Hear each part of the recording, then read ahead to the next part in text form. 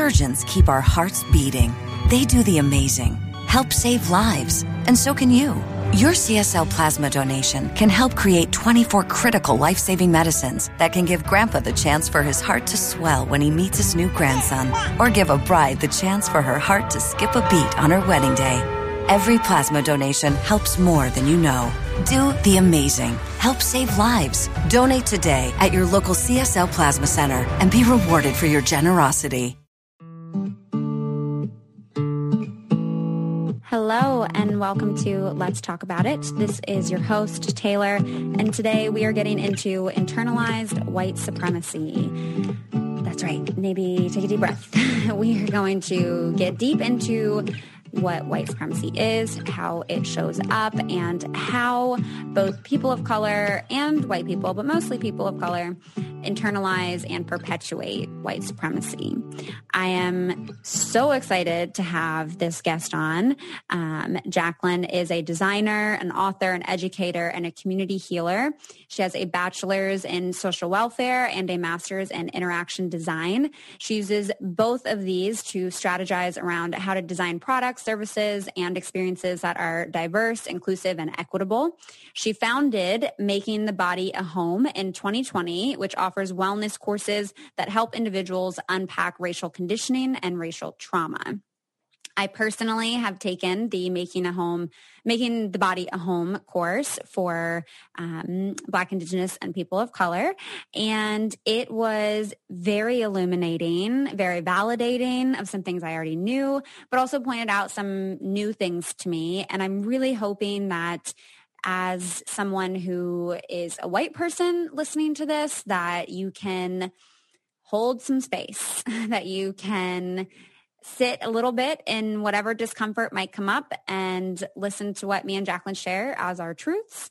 And I hope that as a Black, Indigenous, or person of color, that as you listen, you feel validated in some of these experiences, that you maybe learn something new, and definitely check out Jacquelyn's work as a resource, what she's creating, and taking advantage of that, getting involved in that. I think the topic today is going to be a bit uncomfortable and hard to process at times, but hopefully you listen with an open ears, open mind, open heart, all the openness as usual. Just want to thank everyone for continuing to listen to this podcast, for continuing to support the work that I want to do here in social justice, in which honestly I include all the things, environmental justice, all of the things. So thank you for being here. I appreciate you, and I don't at all take for granted having this space to have these conversations like this that are so very needed. So without any further, let's talk about it. All right. Welcome, Jacquelyn, to the show. Thank you so much for being here. Thank you. Thank you for having me. I'm super excited to sort of dive into this conversation today. Yeah, same. It's a conversation that I don't think is had a lot. And I think there's also a lot of pieces about this that are confusing, that are uncomfortable, that feel really intimidating. Yeah, absolutely. I think in general, like when it comes to internalized racism, it's a lot easier to just talk about racism institutionally or like what we see. But in general, across the board, actually looking inwards that's where it gets really tricky. But it's a really important conversation because it's people who are creating these systems. So exactly. Yes. Like it's helpful to zoom out and, critique the system, right? And acknowledge that piece, but also we have to have an understanding that like all the individuals make up the systems. Right. So it's kind of like this, top down versus or what is it? Bottom up versus up down. Right, exactly. Kind of perspective. Before we get into, what internalized white supremacy is, how people uphold this, how to unpack it, I would love to hear a little bit of like your own personal process as to how you got to this work. and how you got to making the body a home and doing this kind of work. Yeah. So I was raised in France. And so it was, it wasn't diverse. Obviously, like there were like 3 Black people in my school.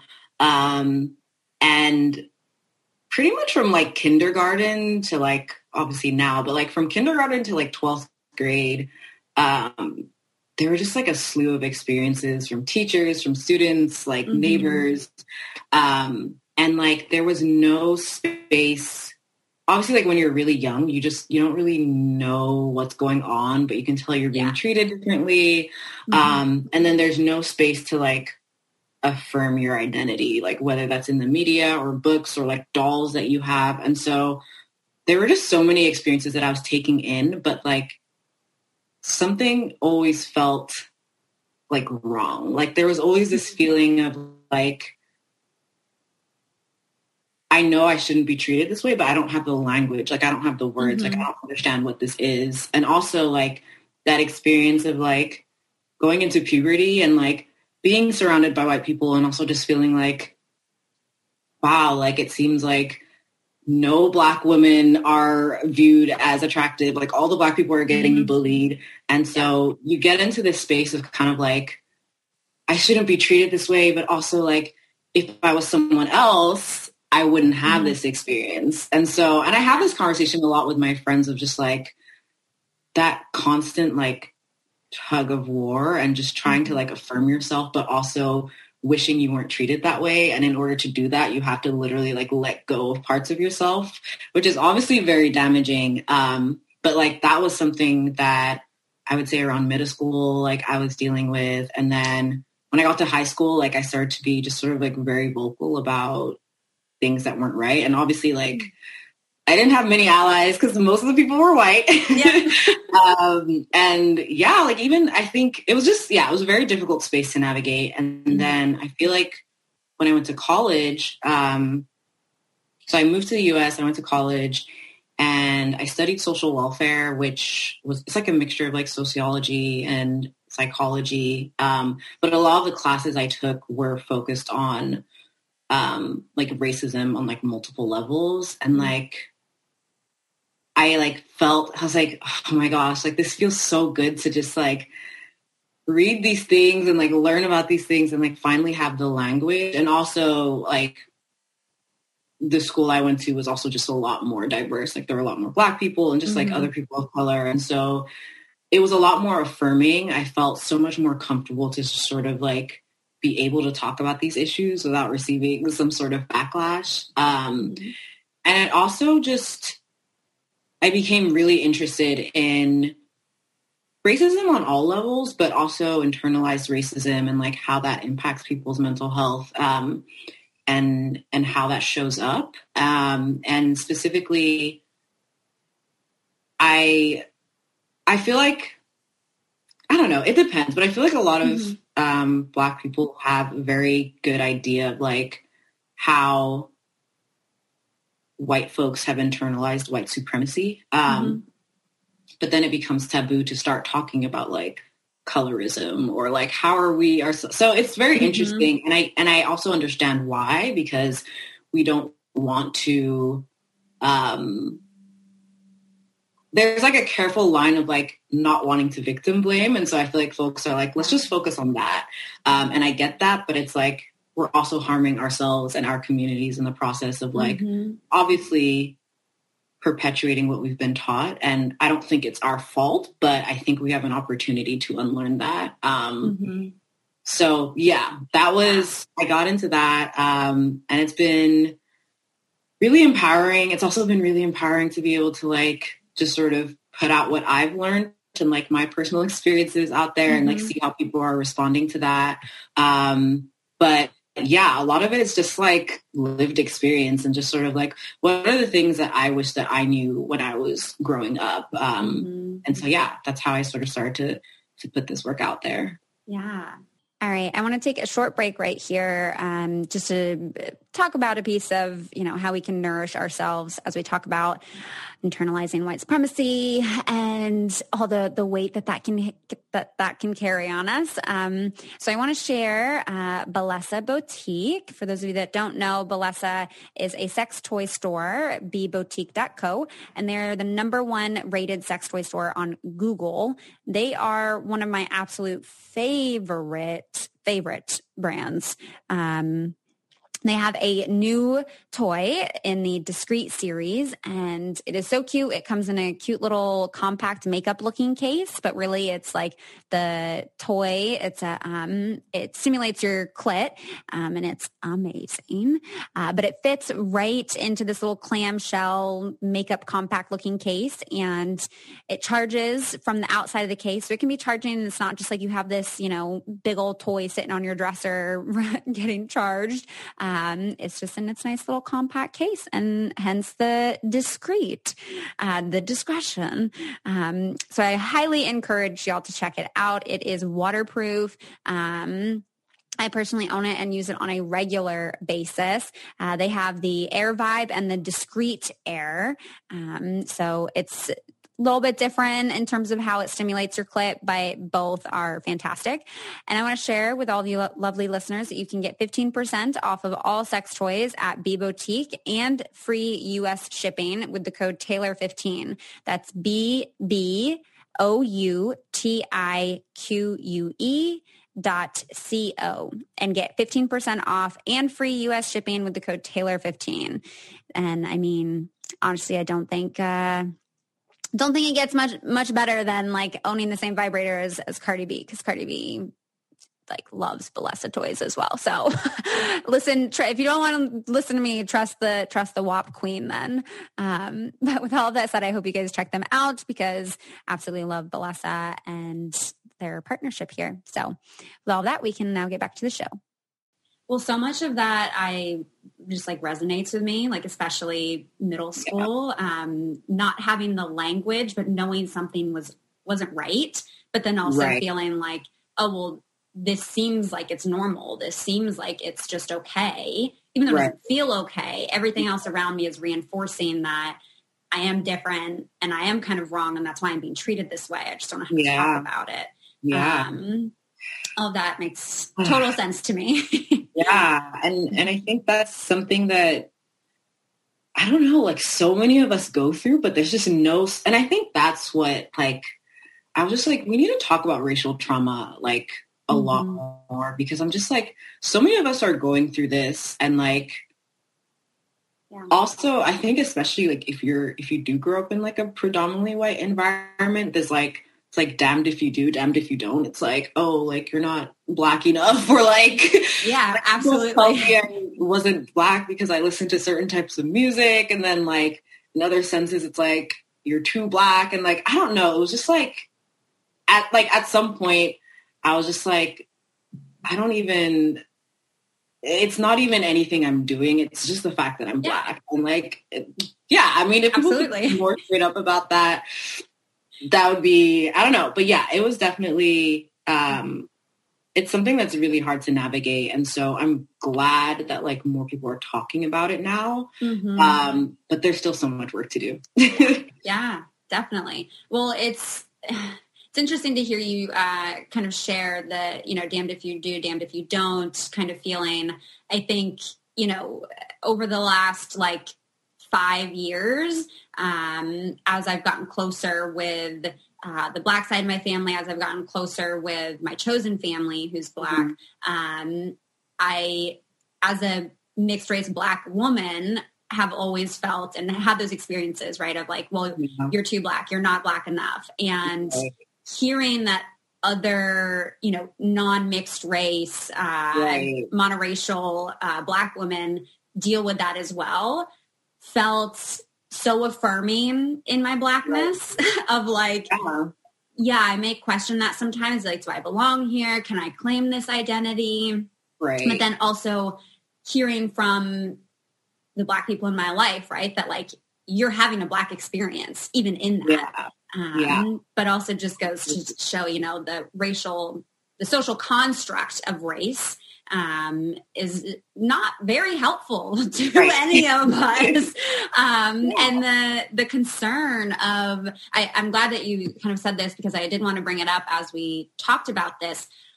I've often felt very concerned, very wary is the word I'll use, to discuss when a person of color upholds white supremacy or is acting in a way that shows they've internalized white supremacy, because often you see that is a little glimmer for white people to grab onto, to deflect and invalidate and ignore any of their participation in this, to say, see, it's on you. And I think you're right. It is important to still address because it does impact the community. And I'm just recently took a course, this is like a workshop with Sonia Renee Taylor, and she put the label to it. She said, victimized violator.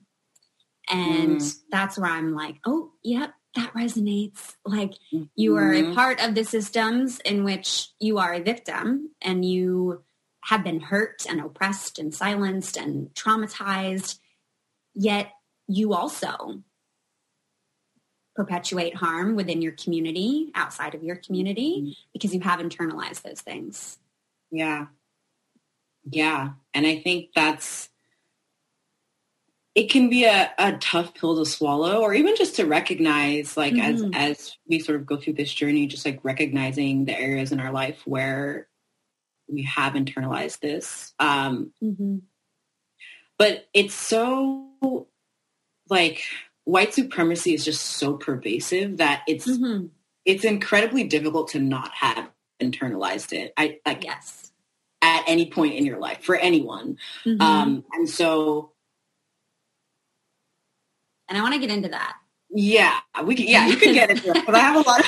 I really want to get into that piece, because when I started your course, so you started making the body a home, and there's courses on unpacking internalized white supremacy, both for people within the BIPOC community and white people. And as I went through it, obviously there's so many things here I'll bring up from it, but one thing that I really thought was important to note was in that you noted that while the system is called white supremacy, it's a system that's rooted in deep insecurity. And you noted that internalized racism can operate outside of our consciousness because it is all around us. We inhale it like oxygen. Right. Exactly. And I think that's something for me that I'm like, we don't necessarily have a choice. It's hard to, like, so I don't know if that's even the wrong word to use, but, like, yes, like, it's everywhere around. I always say I didn't consent to being born into a patriarchal supremacist society. I didn't consent to that. And I've read somewhere, I don't remember who wrote it, but I read something about how, like, white supremacy it's something that's literally, like, injected into us. Like, we don't have a choice necessarily.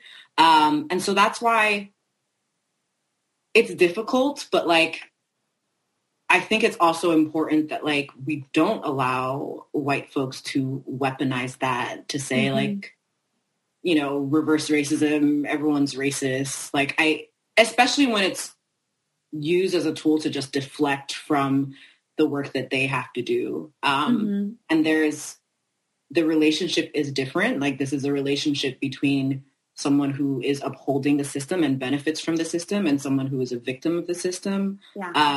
And so we can't treat the unlearning process the same. And I don't think the burden is the same. But that doesn't mean that the Black community and other communities of color don't have work to do to sort of unlearn that and unpack that. I think if anything, but I also think, no, I also just think it's very difficult. So originally, like, I started making the body a home just for, like, Black, Indigenous, and people of color And then I decided to create the course for white folks because I just felt like a part of me feels like no matter how much work that we do, if white people are not willing to dismantle that, we will still continuously be harmed. We will still continuously be in this space where white supremacy is being pushed onto us. And so the work needs to be done in tandem. And so, yeah. Yeah. It's the work does need to be done in tandem. And I hope maybe for anyone who is white listening to this, that understanding where people of color also can uphold this system helps maybe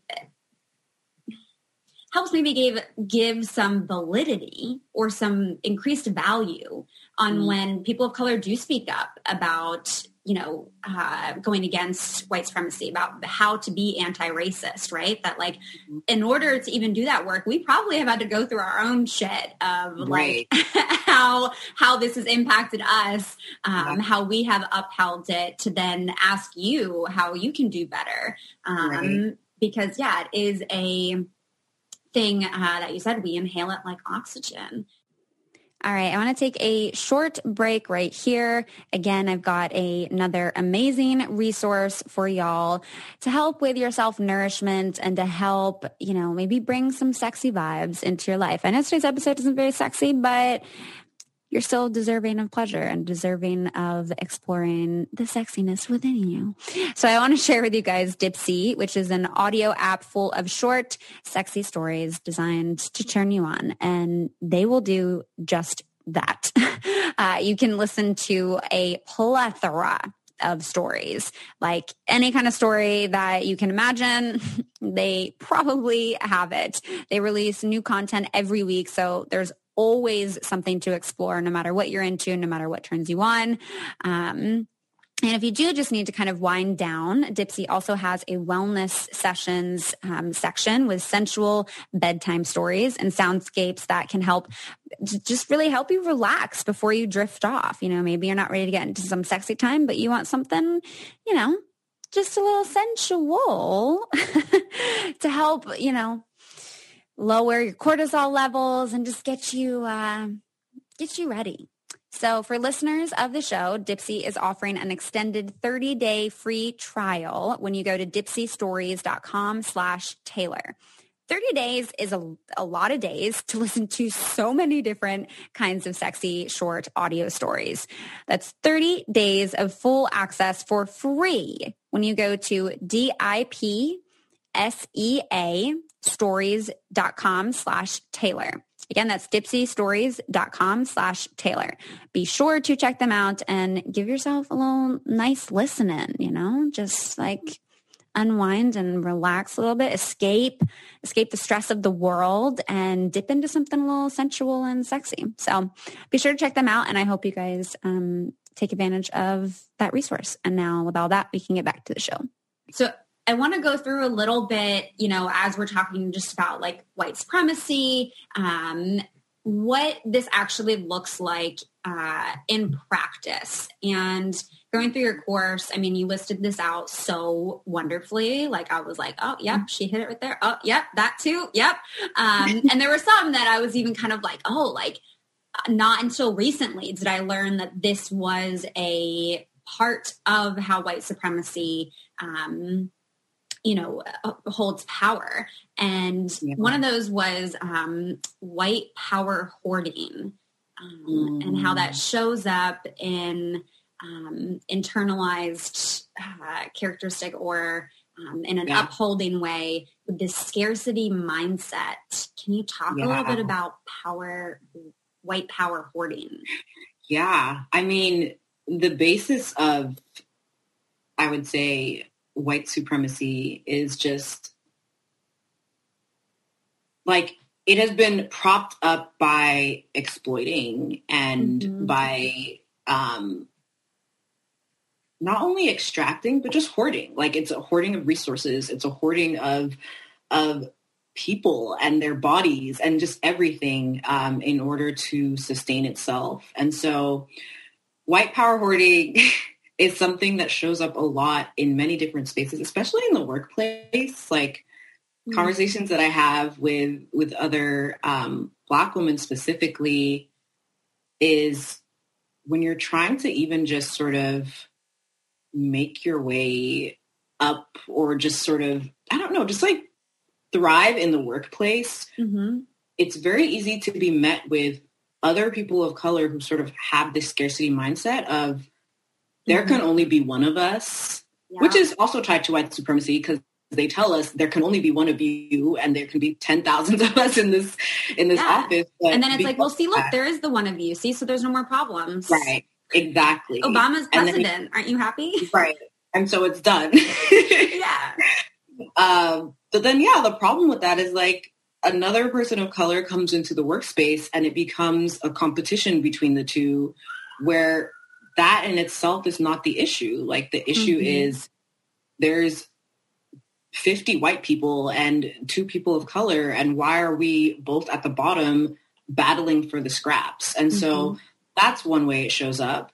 But also just in other ways when it comes to just sort of like being in community and just sort of like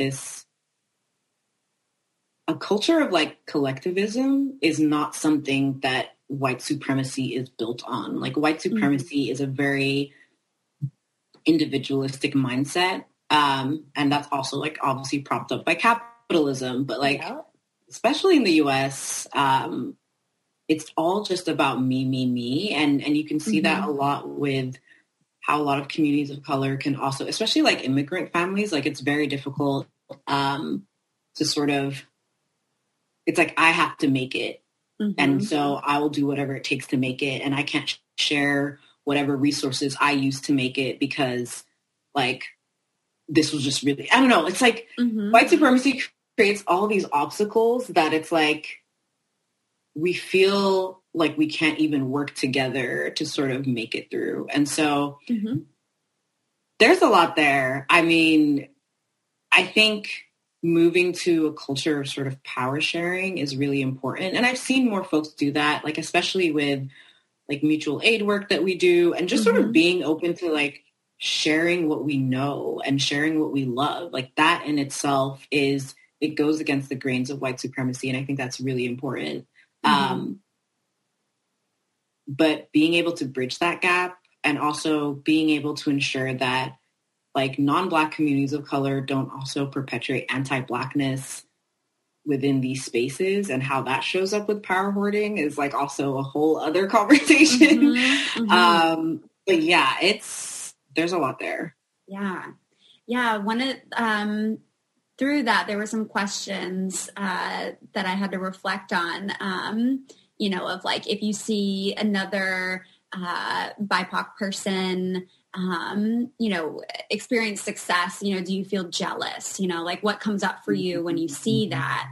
And I'm glad that you talked about the only one of us can make it dynamic, because I literally had that like in bold and like starred in my notes from the class, because it does create tension. And I think even in my own reflection of that, then it's also like typically when you are seeing a person of color achieve some kind of that success within the dynamic of white power, typically that is also due to colorism and of having some kind of, white privilege in some way, to where I'm like, oh yeah, like, that's something definitely to reflect on and be mindful of.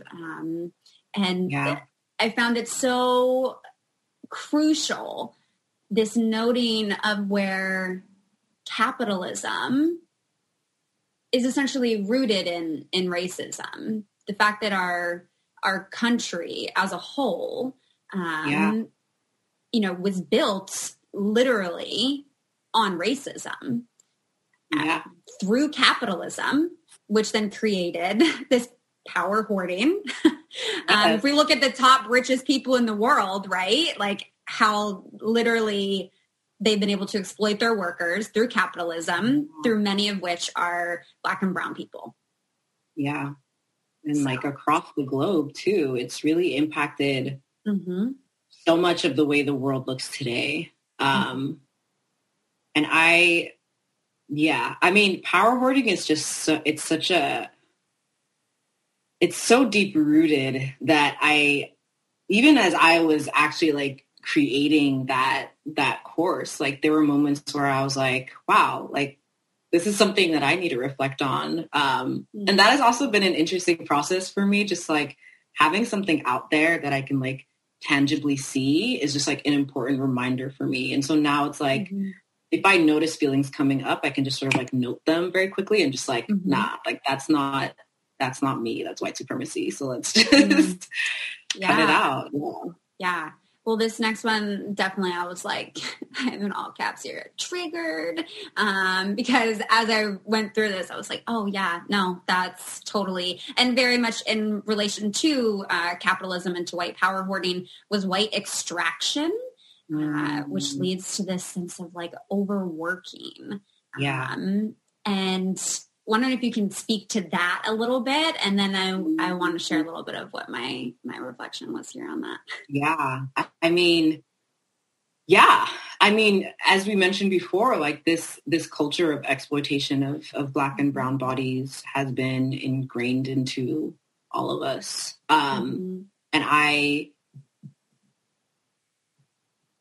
like grind culture and just like, we got to make, like, it's just, especially as people of color, like there's this idea that like, if we just work really hard and like exploit ourselves the way we've been exploited, like we can make it, even though like, no, like if society was actually based on how hard you work, like Black and brown people would be the wealthiest. And so that's not the case.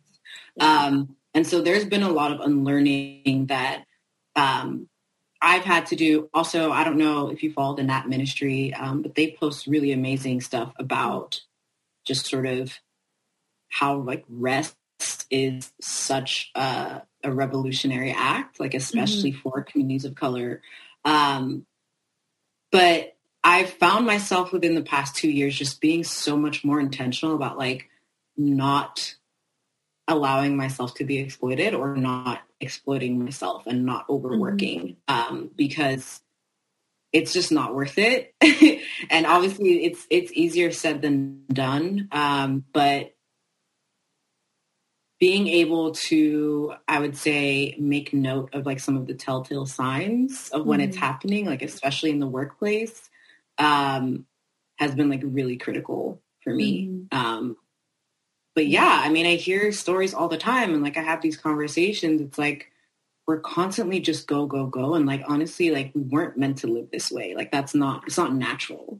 But then building a society that doesn't look like that is something that I don't know that we have enough conversations about in terms of like how do we reimagine and what would it even take to dismantle this culture of extraction and dismantle capitalism. Like there's a lot there. But I think it's something that needs to happen. Yeah, definitely. That reminds me, literally so much of this other course that I'm taking, this lecture series is also very much in relation to this, but where Sonia says that white supremacy first is like a delusion, but also a failure of the imagination. Absolutely.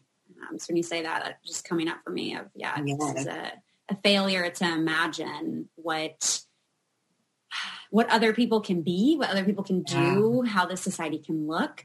And you mentioned the workplace, and I think a huge place where I see this, exploitation of Black, brown, and other people of color is also on social media. And just media in general, right? Where Black culture is appropriated, where content is essentially stolen. And this really stuck out to me. You said it sends the false message that our value is derived from what we can do for the oppressor. And I said, "Bloop, trigger."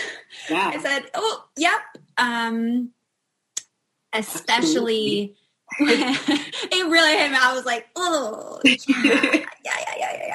And I think that showed up in other ways throughout my life, like growing up, but especially the last 12 months on social media.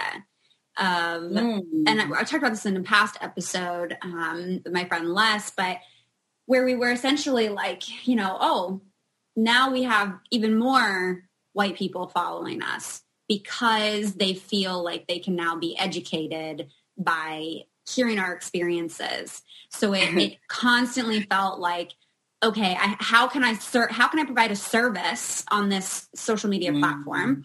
How do I, provide these people with something that will be beneficial, that will be helpful? Meanwhile, acting out of racial trauma, upholding, white supremacy with this constant need to deliver, constant need to work, constant need to create, constant need to be of benefit to the oppressor as you're getting met with invalidation, with tone policing, with microaggressions. That I was just like, ooh. Yeah. Oh, yeah. I'm really glad you brought that up because I think that's definitely something that I've seen a lot in general in the last 12 months. And I just I think last June when I started to notice it, I had to be very clear about what my social media page was about. I literally had to say, this is a space for Black, Indigenous, and people of color. If you're a white person that's here to learn, that's fine, but I'm not going to be putting out content specifically for you because I feel like it's very easy to get into that trap. It's yeah. And so for me, I was just I can't, I'm not a resource, which is something that a lot of folks have been calling me, follow this resource. No, I'm a human being. And I'm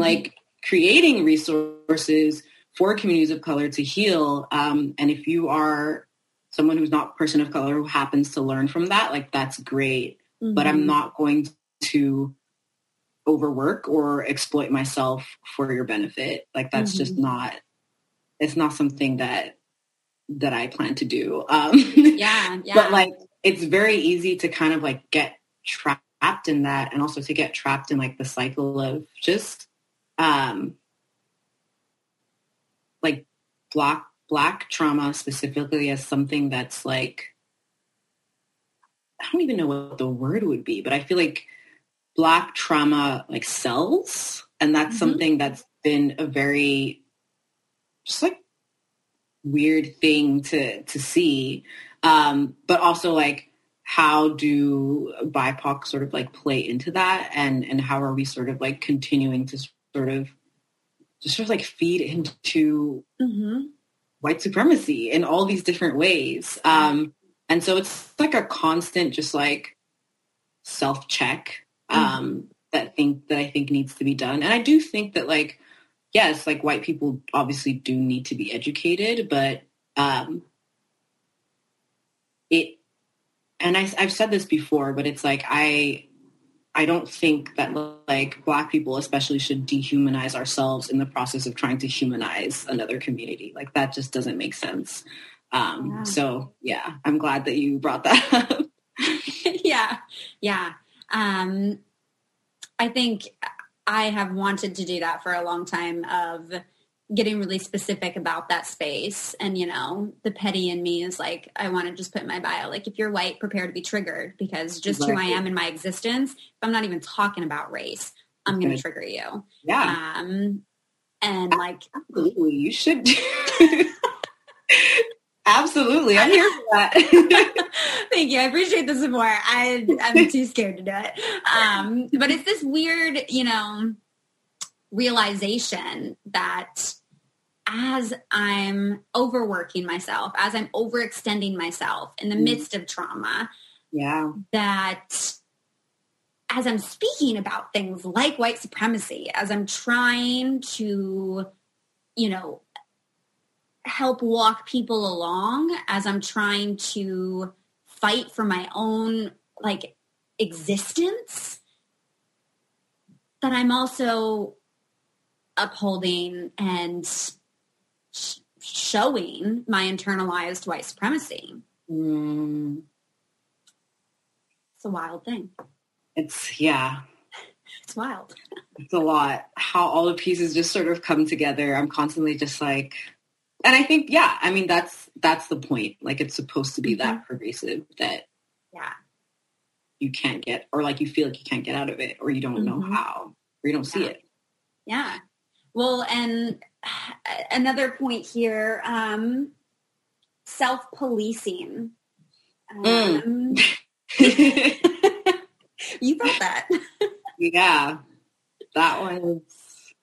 I mean, I think all of us have like well, not all of us, but I would say most of us have like a police in our head. And I think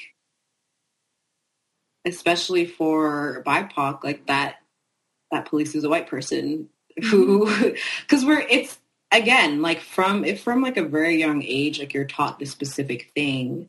A lot of how you see yourself and a lot of how you see people that look like you is going to come from like this white supremacist voice, whether that's like, I don't like how I look, or like, I wish my hair was like long and straight, or like, I'm not smart enough to be in this space, or I don't deserve to be in this space, or my voice doesn't matter. Like, just sort of taking a second to pause and think about like, where are these messages coming from? I think is really important. I love, and like everyone always talks about different, I don't know, Malcolm X quotes, but I really love his speech where he's like, who taught you to hate yourself? Like, it's so simple, but it's just like, literally, like, who taught you to hate yourself? And is that someone that you want to be listening to? And so that's something that I think we constantly have to reevaluate and constantly have to be asking ourselves. And it's very difficult, but I feel like that is something that has helped me so much, and just sort of like being able to show up as my full self and feel comfortable in showing up as my full self, because all the rest of it is just a lie. Like, it's a delusion. Yeah. I'd love to hear how, I guess, self-policing has showed up in your life. Yeah. Well, this might get a little deep right now. So something already the last few years I've been kind of processing in therapy, but especially the last 2 years. And so the self-policing is essentially how I uphold white supremacy through the lens of white innocence. And there was a piece in the course, white women using tears as a weapon to harm or punish BIPOC. Black women viewed as hard, tough, angry Black women. More care is given to white people's feelings and tears than BIPOC feelings and tears. BIPOC are guilty until proven innocent, while white people are innocent until proven guilty. All of that. I was like, this is me and my mom. Yeah. White mom, Black dad. All of it. I was like, that is exactly how I show up. That is how I'm perceived. The more care is given to white people's feelings and tears than BIPOC feelings and tears. I'm like, that's been, me and my mom have a tough conversation and I'm really hurt and upset, or I'm sharing something, hey, when you tell me that you like it so much better when I straighten my hair, that like I look so pretty with my hair straightened, that really hurts my feelings actually, and like feels very anti my Blackness. Her getting very defensive and very like, it's a compliment and I didn't mean it like that, and her being really upset, and then like my white stepdad then being like, oh Taylor, don't make your mom like angry like that, like every argument then turns into like, oh well, now I'm the bad person because even though I'm the one that's hurt right now it's my mom is crying. So that's I think out of all of the pieces in that course, like the white innocence one was like the most difficult. And I think across the board, like even when I have conversations with other folks, like white innocence, especially like if it's something that like you're young and then you witness that and experience that and obviously it continues into your old, like that trips you up because it's like, hold on, like my tears don't matter. Like I don't, what is happening here? And then also just what you mentioned about the way that the roles get switched is very damaging, I would say. Because it's very easy to internalize that, and it's very easy to feel like no one has your back. And it's also like, I do have some friends who have sort of been like, you know, the reason why I am tough is because no one has had my back as a Black woman. Like I have to be tough. Literally exactly. But I wasn't born that way. Like, you know, it's like, if I cry, no one cares. So I guess I have to toughen up. And that in itself is just part of the dehumanization. Like that in itself is part of the structures that literally tell us like, you know, if you're white, you are the pinnacle of humanity. And if you're Black, you're subhuman. And I think so many people don't even realize how much like anti-Blackness they have, even in the way that they are unable to be empathetic to Black people. And that's something that we see all the time. But even in like interactions that happen even in the ways that people are able to show up for issues related to anti-Blackness and then show up for issues related to like racism that other communities are facing, like it's very easy to see the differences in empathy. And I think there needs to be more internal reflection about that. Especially like within friendship or family settings, because that is ideally a space where you want to feel safe. But yeah, people just like, there's just so much anti-Blackness and people don't even realize. Yeah. I mean, so much of, you know, I don't like talking about it, and so I won't get super into it, and I honestly don't want to even name it, but, you know, my experience on the show speaks a lot to this dynamic of white innocence as well. And I think it does for a majority of the women of color that end up on the show, even if it's not from the editing or from, you know, the storylines that are told or the casting, but it's from the fan base. But, you know, even as you talk about that within friendships, within family, like that is so important. And I think where it's really hit me throughout my life is majority of my friends throughout my life have been white. And as I have came into my wholeness, right, as I have kind of worked to unpack my vulnerability and truly just show up as I am and not be trying to tend to, you know, all of the whiteness and the normative shit. It's really fucked with some friendships too, and recognizing where came up in Mixed in America. They held a group, and so it was with other mixed women, but I think this probably reigns true for you know, other Black, Indigenous people of color who are in friendship with white people, that you kind of play this role of like being the hype girl, of being like you know everything about that person. Like you are there for them. Like they feel like you are their best friend. And when you need them. Yep. like maybe the one time that you need them when it comes to speaking up to validate your existence, right? When it comes to actually holding space for those conversations, they don't understand you. They don't care. their white innocence is held to more value or importance. And that then ends up being what you end up protecting sometimes through the gaslighting, through the feeling like, you know, oh, well, okay, yeah, I guess this is really hard for them right now. When it's like, hold on, what? I'm confused.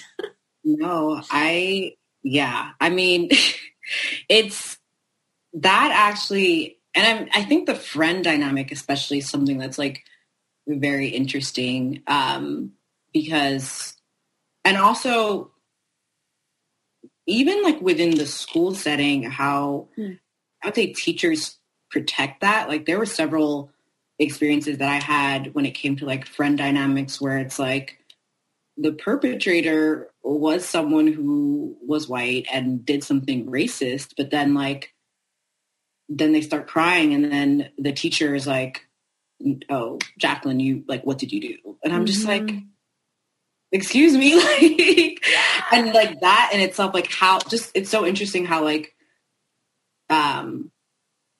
there's just so many layers that sort of protect that white innocence. There's so many different like moving pieces. And it's just so harmful. And it doesn't ever create a space where white people can be held accountable. And I don't even, like, even when I think about like white tears and all of that, like, I don't even really agree with the term white fragility anymore, because I think that even plays into this idea of white innocence and like, oh, like you're fragile. You can't. And I'm just like, we need to stop that. I really think we need to stop that. That hit right there. Yep. Yeah. It does. Like, why are you fragile? No, I just, And I mean, strong Black women. Right. There's a lot I have to say about that, but maybe I shouldn't get it. Well, I'm wondering here,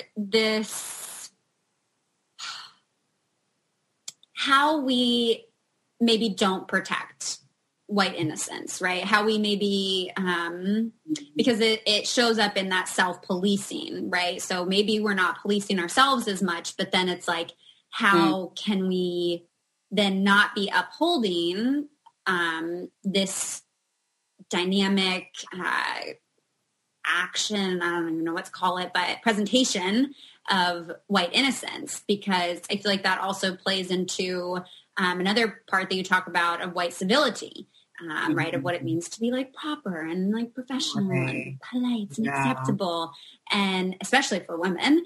And I feel like there isn't space for us to go against that, which, I mean, I guess that is accurate, because that's how things are built, for there not to be space for that. So then it's like we have to make space.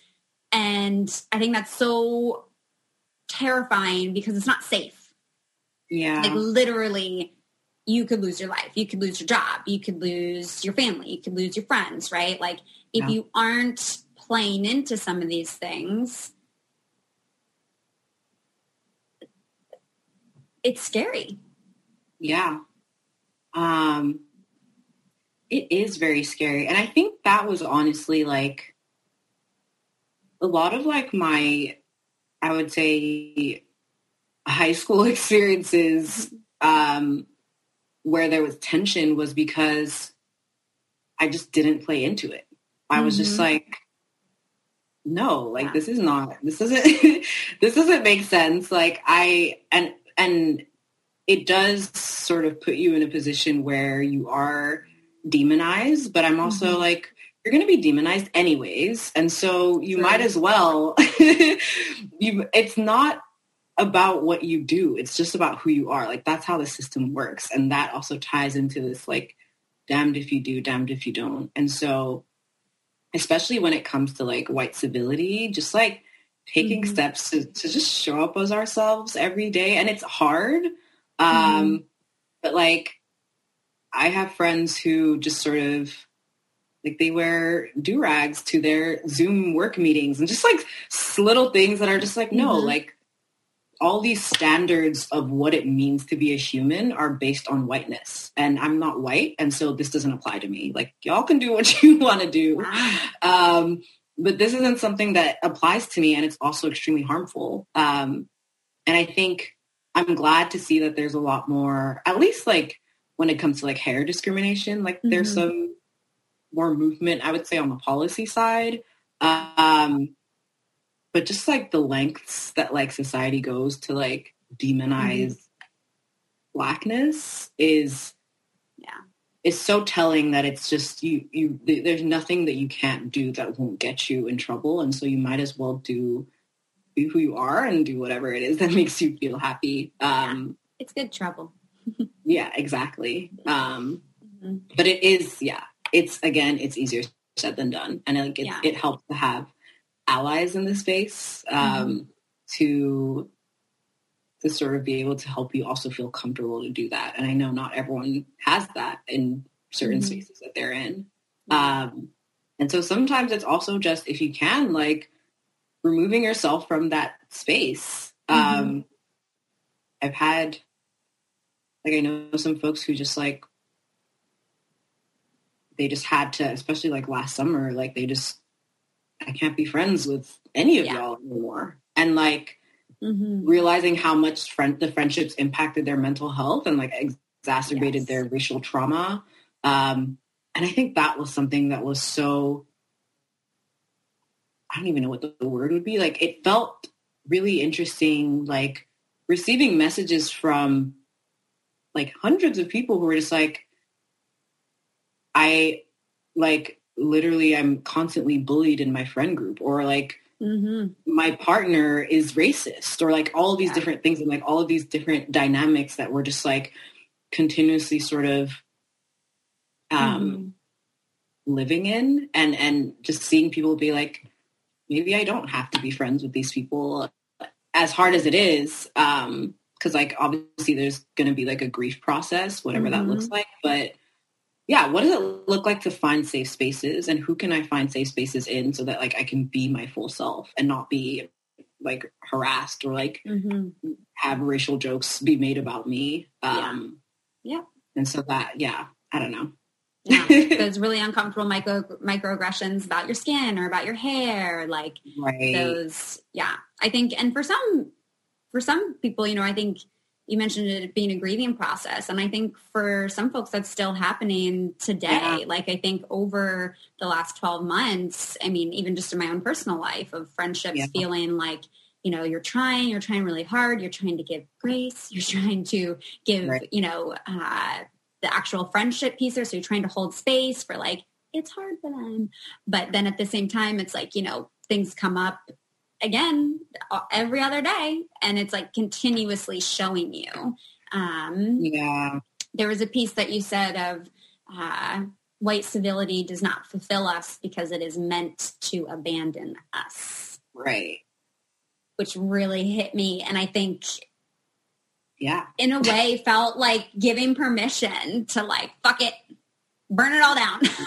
Yeah, absolutely. Like it was built that way. And I think we need to understand, we really need to understand that, like, it's not meant to fulfill us. Like, we're meant to be feeling empty and deprived. Of course, if we all moved about the world with our full selves, we would be able to come together and reimagine what society would look like. And white supremacy does not want that. And so, There's so much here. There's a bunch of other characteristics here that you list in the course of white supremacy and of how people of color may be internalizing that. I'm wondering for you, you know, we've touched on a few pieces, but I'm wondering for you if there's anything in particular that like has felt the most difficult for you, or like really challenging, or maybe it's ongoing for yourself, of how you've internalized this. I think the white innocence, which we already touched on, was like definitely the biggest one. But also just things like, so I talk about the white default, which is just sort of this idea that like whiteness is the norm, and it shows up in so many different ways. And I think that's always been something for me where it's like, I didn't have the language, but I was just always like, okay, hold up. So there's no Band-Aids that are my skin color. Like, I remember when emojis came out, I was like, okay, the only thing that I can use that's my skin color is, you know, the poo sign. Like, what is going on here? Like, there's just so many different ways that we default whiteness. And also, like, we internalize that too in the ways that we, like, a lot of times when it comes to like movies, we'll be like, oh, like, Viola Davis is like the black version of no. Like, why are we comparing to whiteness? Like this, there's so many ways that we've been taught to internalize that. And so I think that's something for me where, especially like being in the design field where like folks are constantly creating products and experiences, it's been really important for me to be able to not only unlearn that, but then also learn how to identify when it's happening, and like try to put a stop to it because it's very harmful. There are like a lot of sort of self-driving cars and things like that are being made that are unable to detect black skin. So what does that mean if you're a black person crossing the street? And so the white default is something that is like, it's something that I think about a lot. And I think it shows up also in a lot of the shows we watch and I mean, there's a lot there, especially when it comes to like desirability and like what is the default of beauty, and what is the, you know, who gets to be loved, right? And who's chosen. And I don't know, there's a lot packed into that. But yeah, I think that's something that we need to talk about more, because, well, we don't have to get into that, but I do have thoughts about a specific show. But yeah. What show? You know what show I'm talking about. Oh gosh. I mean, you can share. I mean, it's nothing that hasn't been said before. I'm sure I've said it on here too. Yeah. But I also just think sometimes like the attempts to like, even just like, I don't even know if this is the right way to say it, but it's like, I think it's a harmful environment actually, like for BIPOC folks to be in, because it's still in a white default setting. And that's my issue with like diversity initiatives. A lot of times it's like, you're just bringing people into a harmful situation, but like, there's no real work to actually make sure it's equitable and inclusive. Like, it's still just very harmful. And you're just like, so there's a lot there, but there's still, you see how like the white default is sort of,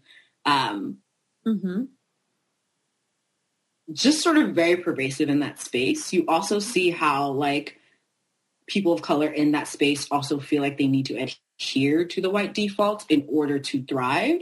And so there's a lot, I think, just in general when it comes to like media and like movies and films and shows, that a lot of work that needs to be done, because people are watching that, like little kids are watching that, teenagers are watching that, and that again feeds into like the internalization of like what is normal.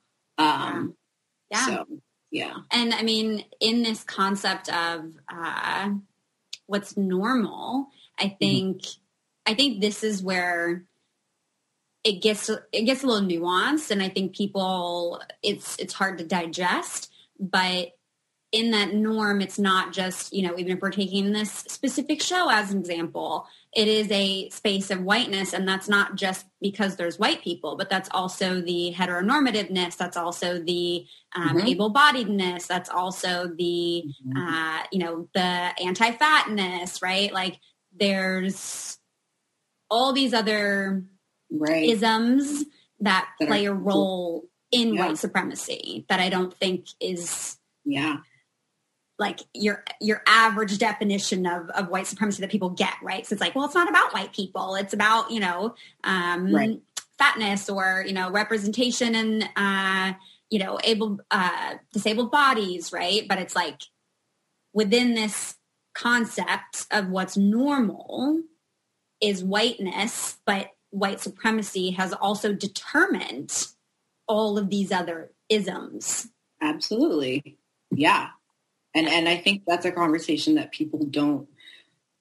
I just wish everyone sort of knew just like literally how pervasive white supremacy is. And like, especially when it comes to like fat phobia, like that's rooted in anti-Blackness. And I wish, I think there's so much more work to be done to see like white supremacy is extremely strategic and extremely powerful. And it's impacting literally like every single area of your life, whether you like it or whether you know it or not. Yeah. And so being open to that conversation is really important. Mm-hmm. Yeah. And I think it's, as we talk about this, at least for Black, Indigenous, and other people of color, like, yes, it's important to acknowledge, oh, shit, this is happening right now to me or in my experience because of white supremacy, right? Yeah. Absolutely acknowledge where trauma or harm or silencing, right, or any of that has taken place at the hands of this system of white supremacy and all its little branches. And also small baby steps forward of, oh shit, this is where I did internalize that. And, I'm overworking myself. I'm negatively comparing. I'm, internalizing the otherness in my head. I'm self-policing. I'm invalidating myself. I'm having imposter syndrome, which like is a huge thing I've struggled with. And I'm currently struggling with today. But it's equally important to acknowledge it and how it impacts society and how it impacts you, but also, what you can do to fight against it. And I think, I feel like that just has to be normalized, because I think there's this conception that there's this assumption that, oh, well, because this person is a person of color, as a white person, maybe post 2020 summer, is this pressure of like, I need to do what I can to like make it better for, this Black person or for this Asian person. And I think it's like, again, it's difficult to talk about because then it humanizes that person of color that, oh yeah, they may not have benefited from it like you have, but they can also perpetuate it. Right. I just feel like it has to be normalized, because then that is how we can kind of support one another, and where, I don't know. Yeah. And I think, I'm glad that you mentioned that, because I think the lack of like, the fact that it's not normalized is something that's causing a lot of harm, I think. It increases that dehumanization. Right, exactly. And it also, there's like an interesting dynamic though, because it's like, as a person of color who internalizes and also perpetuates, there is oftentimes, and I talked about this like weaponization, but white folks often just focus on how we may perpetuate it, even though a lot of times we still don't have the enough power to actually like systemically harm. But anyway, that's another conversation. And so there's a focus on like how we perpetuate it, but then even within that, a complete sort of like ignorance of the fact that we are being harmed by it. And I think that is what, to me, sort of really highlights that dehumanization is like, and also feeds into like white innocence. It's like, all you do is do harm, but like you're unable to be harmed. Right. And I think that's something that we really need to sort of have a conversation about. And also just like, I don't know that it's a white person's place who also just like hasn't done the work. And even if they have, like, I don't know, the way that I've been seeing it weaponized to me is just like, you're just trying to deflect and you're just trying to like not do your own work. Like, yes, this is extremely harmful and this is something that needs to be acknowledged and work needs to be done here. But if you're just here to sort of plead your innocence, I don't know that that's, I don't know. It feels fishy. I think I'll just. It feels like they're absolving themselves of having to do any of that work because see, even this Black person or this Asian person or this Mexican person hasn't done it or they're doing harm. So you need to check yourself while absolving themselves of anything. And even, reflecting on that, like being weaponized, I think I've processed a lot throughout my early 20s, is how being a mixed race Black woman, I've in the past weaponized my privilege. I've used it to try to benefit myself, right? I've used it to falsely try to protect myself, right? But that privilege was used for me and only me and as a weapon. Where now I use it like to fuck some shit up, like in a different way. And, that I think also feeds into the duality, right, of being the victimized violator, where I'm kind of having this like light bulb a little bit, maybe not a full light bulb, but just connecting the dots here around what we're talking about with things like white civility. It's meant to abandon us.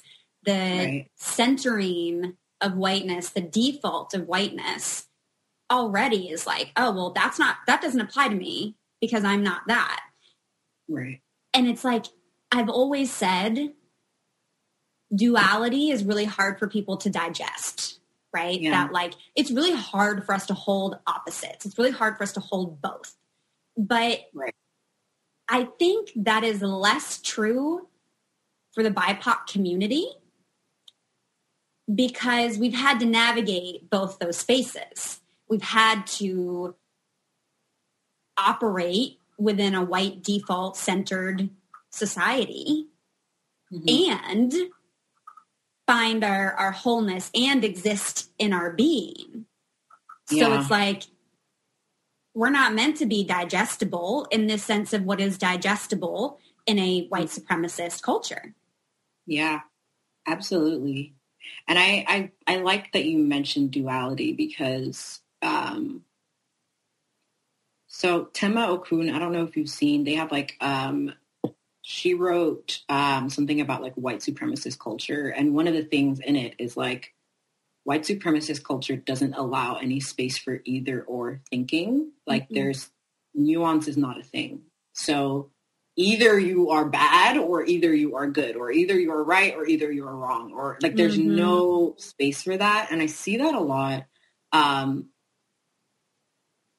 Just like this obsession with like objectivity. Like there's just like this obsession with it. And it's just, I don't know. It's really interesting how that in itself sort of leads to a lot of erasure in terms of like what our full experiences actually look like. Yeah. And even like whose stories are told in that, right? Yeah.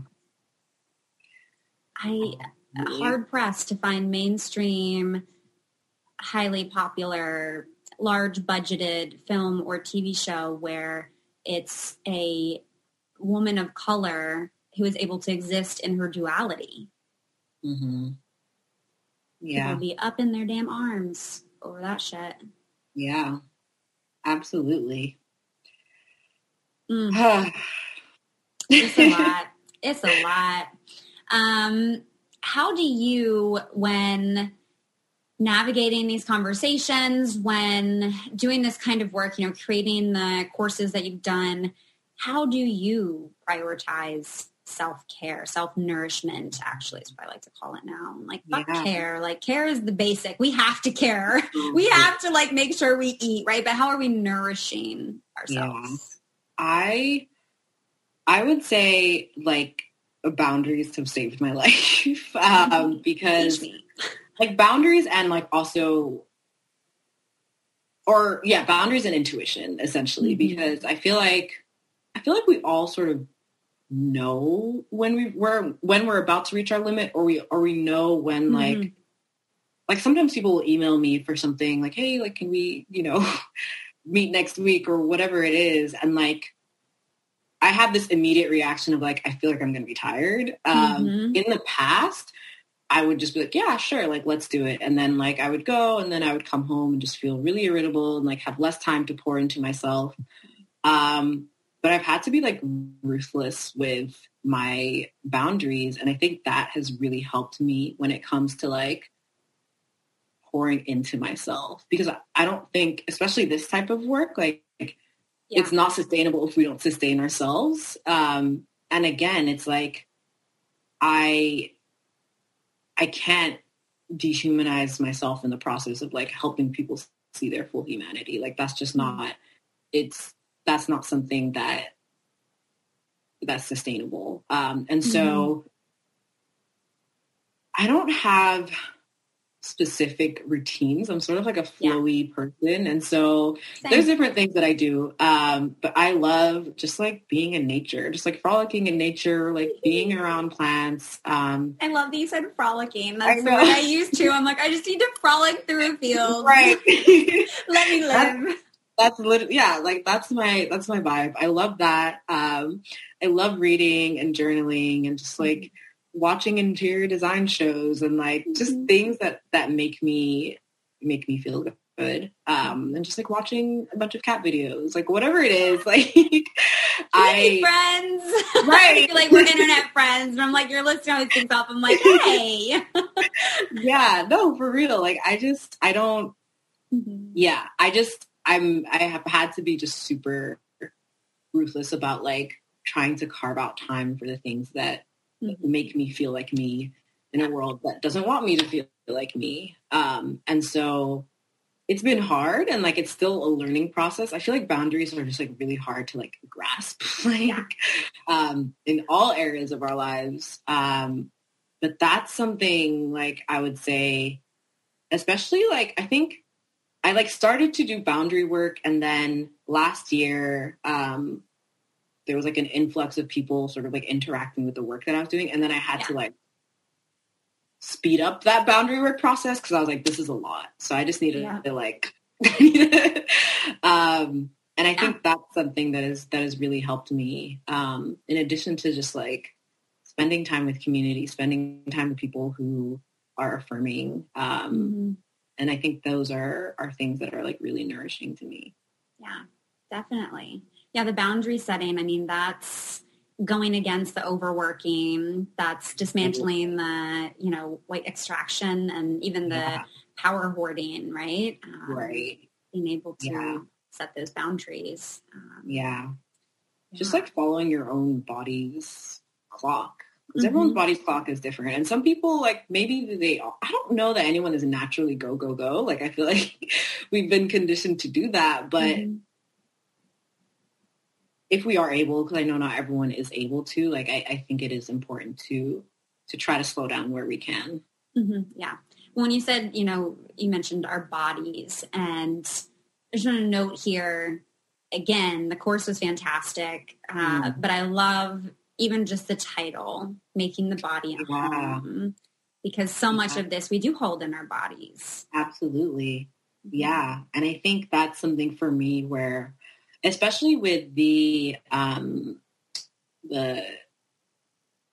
Beyond Beauty, like the White Beauty Standards course, I was really intentional about trying to make that, and just making the body a home in general, like trying to make it more of an embodied experience. So it's like, not just like reading something, like you're listening to an audio meditation, or you're watching a meditation video, or you're journaling, just like different modes of learning that speak to people's bodies in different ways. Because I think again, like internalization isn't just in the mind, like it is in the body, and how are we holding that in our body? So yeah, it's really beautiful. I'm really sort of, I feel a lot of, I don't know, just warmth in my heart when I see that people are taking the course and they're finding it, helpful or empowering for them.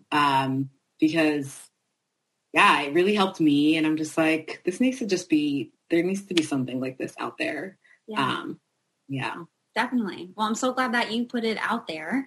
Can you share a little bit about like where people can find you, where people can find the course, and anything else maybe that you have upcoming?